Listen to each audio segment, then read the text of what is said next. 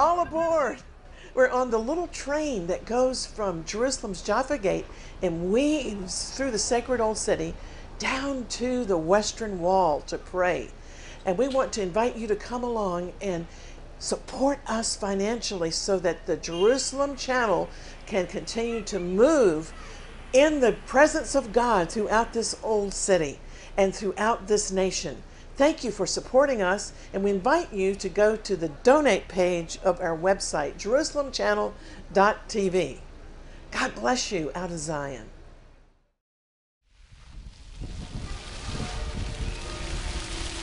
The Jerusalem Channel is made possible by viewer support. Thanks for watching. As part of the apostasy of the last days, many professing Christians are expressing doubts about the physical resurrection of Jesus.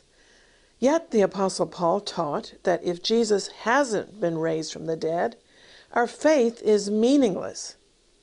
It's disappointing to me that many churchgoers don't believe in the resurrection of Jesus, which is the very cornerstone of our faith.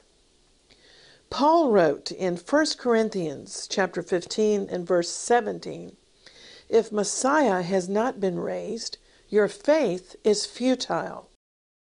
The good news is we have many faithful eyewitness accounts of the resurrection, and we're going to look at some of those testimonies to strengthen your faith, not only in the resurrection of Jesus, but it follows in our own resurrection someday.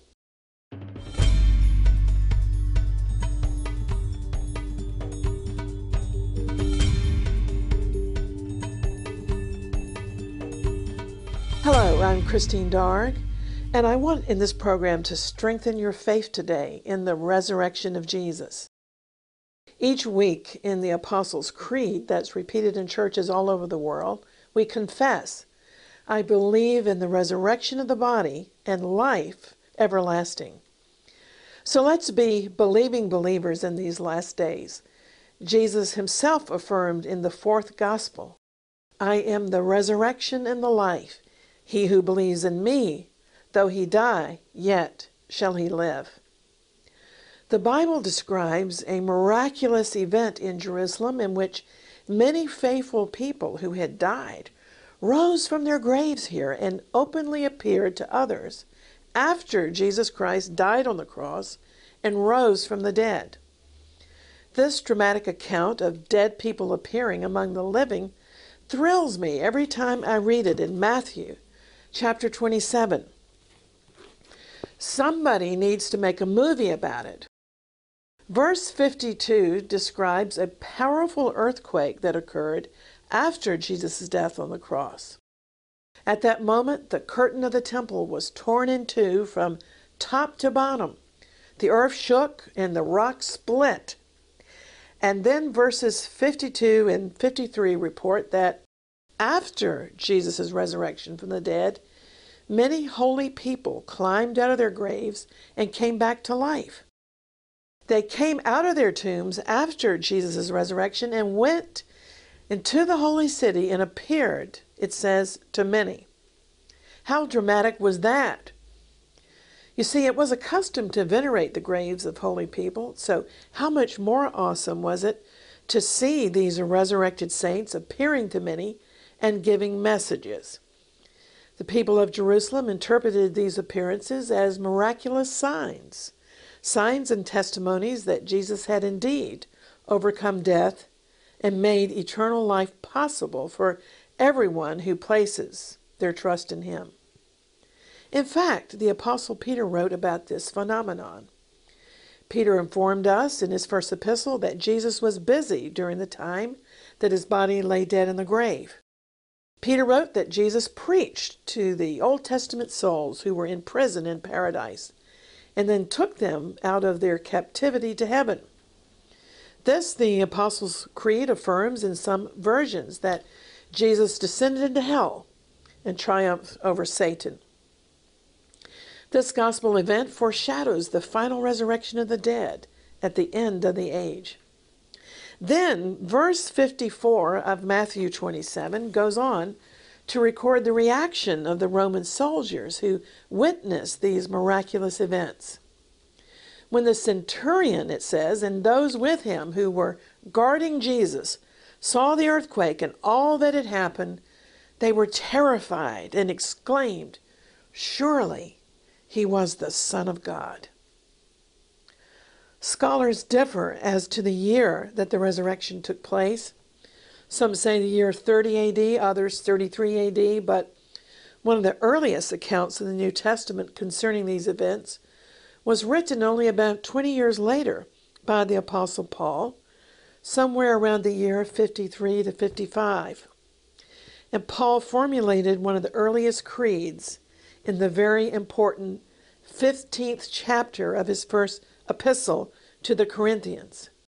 He wrote, "For I delivered to you what I also received, that Messiah died for our sins, according to the Scriptures, that he was buried, and that he was raised on the third day, according to the Scriptures." Paul said, number one, that Jesus died for our sins and was buried, and secondly, that he was raised to life on the third day and appeared to many persons. The Lord's burial is mentioned as proof that Jesus did indeed die for our sins. And the post-resurrection appearances are also proof of the resurrection. It's very important and interesting that in both parts of the simple creed, Paul carefully inserts the phrase, according to the Scriptures. Messiah died for our sins according to the Scriptures, and he was buried and raised according to these Scriptures. And what are these Scriptures in the Hebrew Bible? It's vital that we understand and know exactly what Scriptures Paul was talking about. The people of his day would know because they were more biblically literate than many in the churches today. Messiah died according to the Scriptures would be a reference to the suffering servant passage in the scroll of the prophet Isaiah, which is often called by theologians the fifth gospel, or in the case of it being in the Old Testament, it was, as it were, the first gospel. Jesus accepted this unique mission to be the suffering servant for us. He's given us his life, and he continues to give it. Also, he was raised on the third day according to the Scriptures, and here is referenced the Lord's own sign of the prophet Jonah, who was in the belly of the fish for 3 days and nights, and just as he would be in the belly of the earth. Also referenced is Hosea chapter 6 and verse 2, a very important prophecy which states, "After 2 days he will revive us. On the third day he will raise us up that we may live in his sight." The third day is a Bible idiom for the day of the general resurrection at the end of the age. Jesus makes it possible for us to enter into the very life of God because he was the first to rise from the dead. And then in 1 Corinthians 15, this great resurrection chapter, Paul goes on to list the appearances, the post-resurrection appearances in order. He said that Jesus appeared to Cephas. And here Paul deferentially uses Cephas, the nickname that Jesus gave to Simon Peter. Then he appeared to the 12. The 12 was the name for Jesus' inner circle, although it was at that point 11, the traitor Judas having hanged himself. Then Paul documents the Lord appeared to more than 500 brethren at one time, most of whom he said were still alive at his writing, although some had already died. Then Paul said the Lord appeared to James, then to all of the apostles, and last of all, Paul said, as to one untimely born, he appeared also to me. For he said, I am the least of the apostles, unfit to be called an apostle, because I had persecuted the church of God. Paul felt he was untimely born because he was the only one on his list who had not known Jesus before the resurrection. And by the way, Paul's lists of those who saw the resurrected Lord only mentions the men because in those days women weren't considered to be reliable witnesses. This fact gives even more credibility to the genuineness, I believe, of the gospel narratives, because Mary Magdalene is given prominence in the resurrection narratives against the customs of the day about women.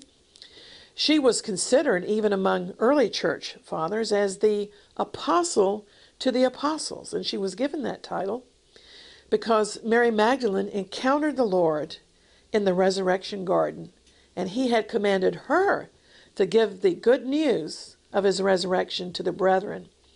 It's fascinating that the Gospels aren't ashamed to record that the first in the chain of those who bore witness to the resurrection were in fact the women.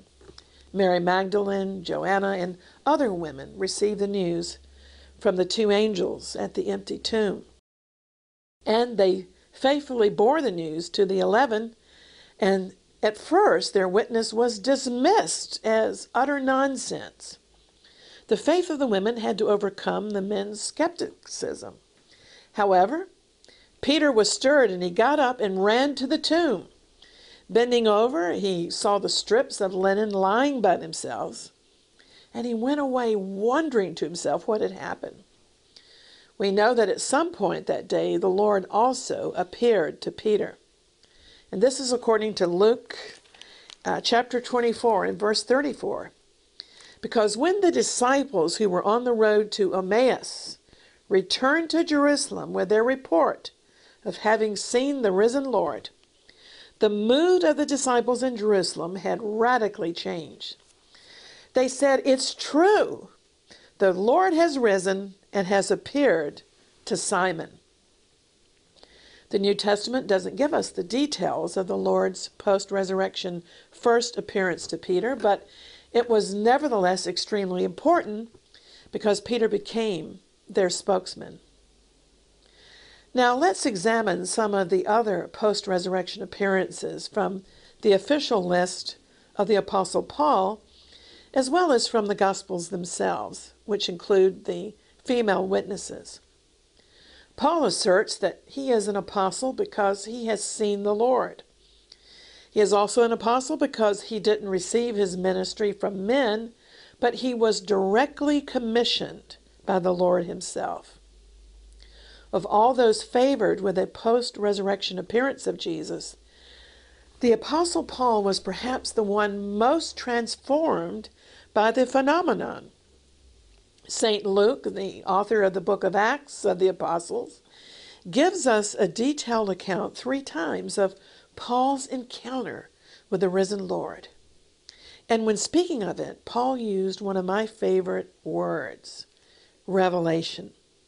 He said the gospel came to him through a revelation of Jesus, the Messiah. Paul said God was pleased to reveal his Son to me. I like this word revelation because every Bible truth that you and I receive must ultimately come by revelation. Otherwise, we simply don't have the capacity to believe.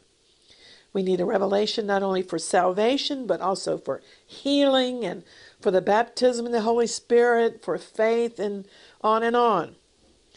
Paul lists himself last on his official list of those who were favored with a post-resurrection appearance of Jesus. But what I want to emphasize about the appearance of the Lord to Paul is how real it was. It was such a real manifestation, and I cannot overemphasize this, because Paul was totally shaken to the core. His life-changing encounter with Jesus on the Damascus Road utterly and totally transformed him from darkness as a murderer and persecutor of the church to light, to becoming the faith's most famous preacher. Paul received what my friend Lance Lambert says, a blockbuster anointing. Jesus appeared to Paul in such blazing light, brighter than the noonday sun, that it threw him off of his horse and stopped him in his tracks. Paul was physically blinded by the experience and couldn't eat or drink for 3 days. When it happened, Paul said, "Who are you, Lord?"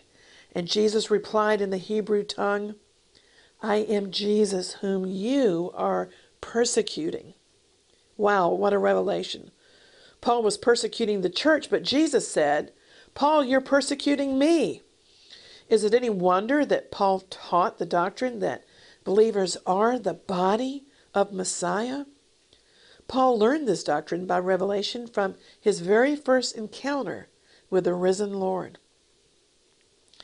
Well, the various characters and personalities in the post-resurrection narratives demonstrate the varying levels of faith of believers, not only at the time of Jesus' ministry, but I believe that they are an example of 4 types of personalities for all time. First of all, Mary Magdalene. She personifies the type of person who has a very close attachment to the Lord. We all know people like this. They may not be very well known, they may not have a big international ministry, but they are known in heaven. They are known by the Lord, and they know the Lord intimately. He is their world. He is their all in all. Mary came to the tomb early because it was yet dark, and she was devastated all over again when she saw that the tomb was empty. They have taken away my Lord, she said, and I don't know where they have put him. Theologians say that this typifies the type of love and devotion to the Lord personified in the book in the Old Testament called the Song of Songs, or the Song of Solomon, in which the woman goes out before dawn to search for her beloved, and she inquires in the streets for his whereabouts, and she wants to take hold of him and bring him home. Now Mary is weeping at the entrance of the tomb because she is concerned about his body. She's consumed with only one thought: where is her Lord?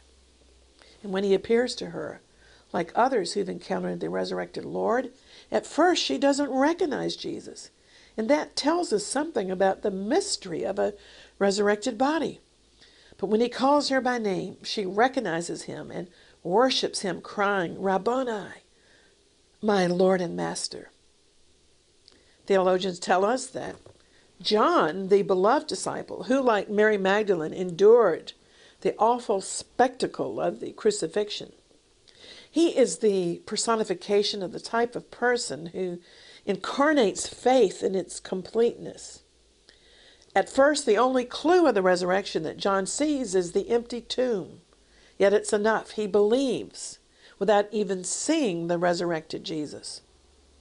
The other disciples arrive at faith in the resurrection through their encounter, very real encounter with the risen Savior, filling them with joy and a new responsibility. And Jesus, the risen one, breathes on them the Holy Spirit, which is a picture of the Creator recreating us, causing us to be born again by the Holy Spirit. The Apostle Thomas is a 4th type of person. He wasn't present with the other disciples the first time that the Lord appeared to them. And so he said that he wouldn't believe unless he saw the Lord and actually touched his wounds. And when Jesus appeared to him a week later, he gently rebuked Thomas by saying, "Put your hand in my wounds and be not unbelieving. Blessed are those who have not seen yet believed."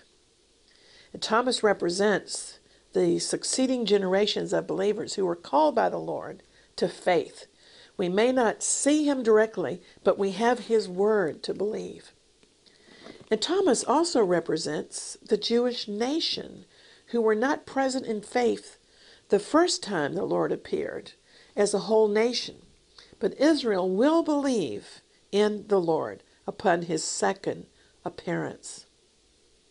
There are many other post-resurrection appearances of Jesus, such as in John chapter 21, where he appears to the disciples on the shore of the Sea of Galilee. Suddenly in the fishing boat, there's a miraculous catch, and this is how they know that the man on the shore is the Lord. And you can be sure that when miracles turn up in your life, the risen Lord is in the background somewhere. And it's good always to thank him and to recognize his hand and his presence. In this episode, the Lord cooks breakfast and he reestablishes communion again with his disciples. And he asks Peter 3 times if he truly loves him. And he gives Peter a commission: feed my lambs. In this post-resurrection appearance, the Lord and Peter also discuss the destiny of Peter and of the beloved disciple John. The Lord's words are never wasted or casual, but are deep and prophetic. When he speaks to us, he shows us things to come and prepares us for them in his love and mercy. And one of my favorite post-resurrection narratives is found in the Gospel of Luke in chapter 24, where the Lord appeared to 2 despondent disciples who were walking on the road from Jerusalem to Emmaus. I've been on that road many times, and I've even encountered the Lord on that road. That's why it's so very dear to me. Who were these 2 disciples? One is identified in the text as Clopas. The other is nameless. Various traditions identify the second disciple, and I was fascinated to discover that some recently produced icons have suggested that the second disciple on the road to Emmaus was perhaps Mary, the wife of Clopas. This clue is taken from the Gospel of John, chapter 19 and verse 25, which mentions one of the Marys who stood near to the cross as being, along with Mary, the mother of Jesus, and Mary Magdalene, another Mary, Mary, the wife of Clopas. So in this scenario on the Emmaus road, could the disciple walking with Clopas be, in fact, his wife? Still, other theologians suggest, intriguingly, that Luke deliberately kept the second disciple anonymous because the Holy Spirit knew that nameless disciple could stand in for each one of us. I also like that thought, because it's always a blessing to enter into the gospel accounts and to see ourselves not only at the foot of the cross, but also walking with the Lord on the Emmaus road and hearing from him, the greatest Bible study ever given. At first, the 2 disciples on the Emmaus road didn't recognize the Lord, but as he walked with them and taught them, their hearts burned with revelation. They had been despondent, but Jesus exhorted them, saying, "Wasn't it necessary for the Messiah to suffer these things before entering into his glory?" And then, beginning with the 5 books of Moses and all of the prophets, he explained the things about himself from the scriptures. What a Bible lesson. And Jesus also rebuked them. And it's a rebuke for all ages. He said, "Oh, how foolish you are, and how slow of heart to believe all that the prophets have declared concerning the Messiah." Well, in each one of the post-resurrection encounters, Jesus took the initiative to reveal himself. Today, he will also take the initiative to call us and to send us on his missions and his errands. May we be faithful and answer the Lord's great commission to go into all of the world to preach the gospel while there's yet a little bit of time before he returns and the gospel age is complete. I find it so fascinating that the risen Lord is still taking the initiative to appear to many people in these last days. Muslims and Hindus are continually having dreams and visions of Jesus, and as I travel the nations, they often share these encounters with me, and Muslims here in the Holy Land the same. In fact, I've written a book called Miracles Among Muslims that documents encounters with the risen Lord. Through the spirit of revelation, these Muslims are always able to recognize Jesus in their dreams and visions, and their doubts are dissolved about him being Lord and not just a prophet. Yet, we don't need a vision of the resurrected Lord in order to believe. The Lord's encounter with Thomas proves that. But when Jesus comes to us, whether it's in a vision or more importantly, through this Word of God, our response should always be one of faith and never of doubt. Jesus doesn't waste his visions or his words. When he comes to us, he has a mission in mind. He wants us to save souls, to pray for the sick, to pray for the peace of Jerusalem, to fight anti-Semitism, and just to be continually on His Majesty's service in prayer and intercession as watchmen upon these walls. Many times He comes to us through a situation or need, but do we recognize Him? While in this program about the witness of the resurrection, I would be remiss if I didn't invite you to receive the Lord according to the creed that the Apostle Paul gave us in that famous resurrection chapter of 1 Corinthians chapter 15, that Jesus died for our sins according to the Scriptures, that He was buried and raised again according to the Scriptures. You see, Jesus is the free gift of God to all sinners, but this gift of the Savior must be received.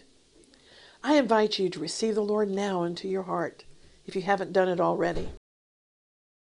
It's as easy as your ABCs to receive the Lord. A, admit to God that you are a sinner. All of us have sinned, the Bible says, and fallen short of the glory of God. B, believe that God sent His Son, Jesus, to pay for your sin, a price that you cannot pay. Believe that Jesus died and rose again victorious, defeating death in the grave, and even now He sits at God's right hand making intercession for us. His blood covering will cleanse us before God. And the C of the ABCs of the gospel, call on Jesus' holy name and confess that He is Lord. Confess with your mouth what you believe in your heart, and the Bible says, you shall be saved. Say with me now, God, I do believe in my heart that Messiah died for my sins and that He was raised from the dead according to the Scriptures. And if you pray with me, if you confess that with me, and if you have any other questions, you can contact me through the social media. I'd be so glad to hear from you, or at our website, exploits.tv, which is open 24/7 with our non-stop videos and news analyses. So until next time, I want to say to you, the Lord has risen. I'm an evangelist of the empty tomb here in Jerusalem, and He is risen indeed, and He's coming again soon. Keep praying for the peace of Jerusalem and contending for the faith. I'm Christine Darg. Shalom.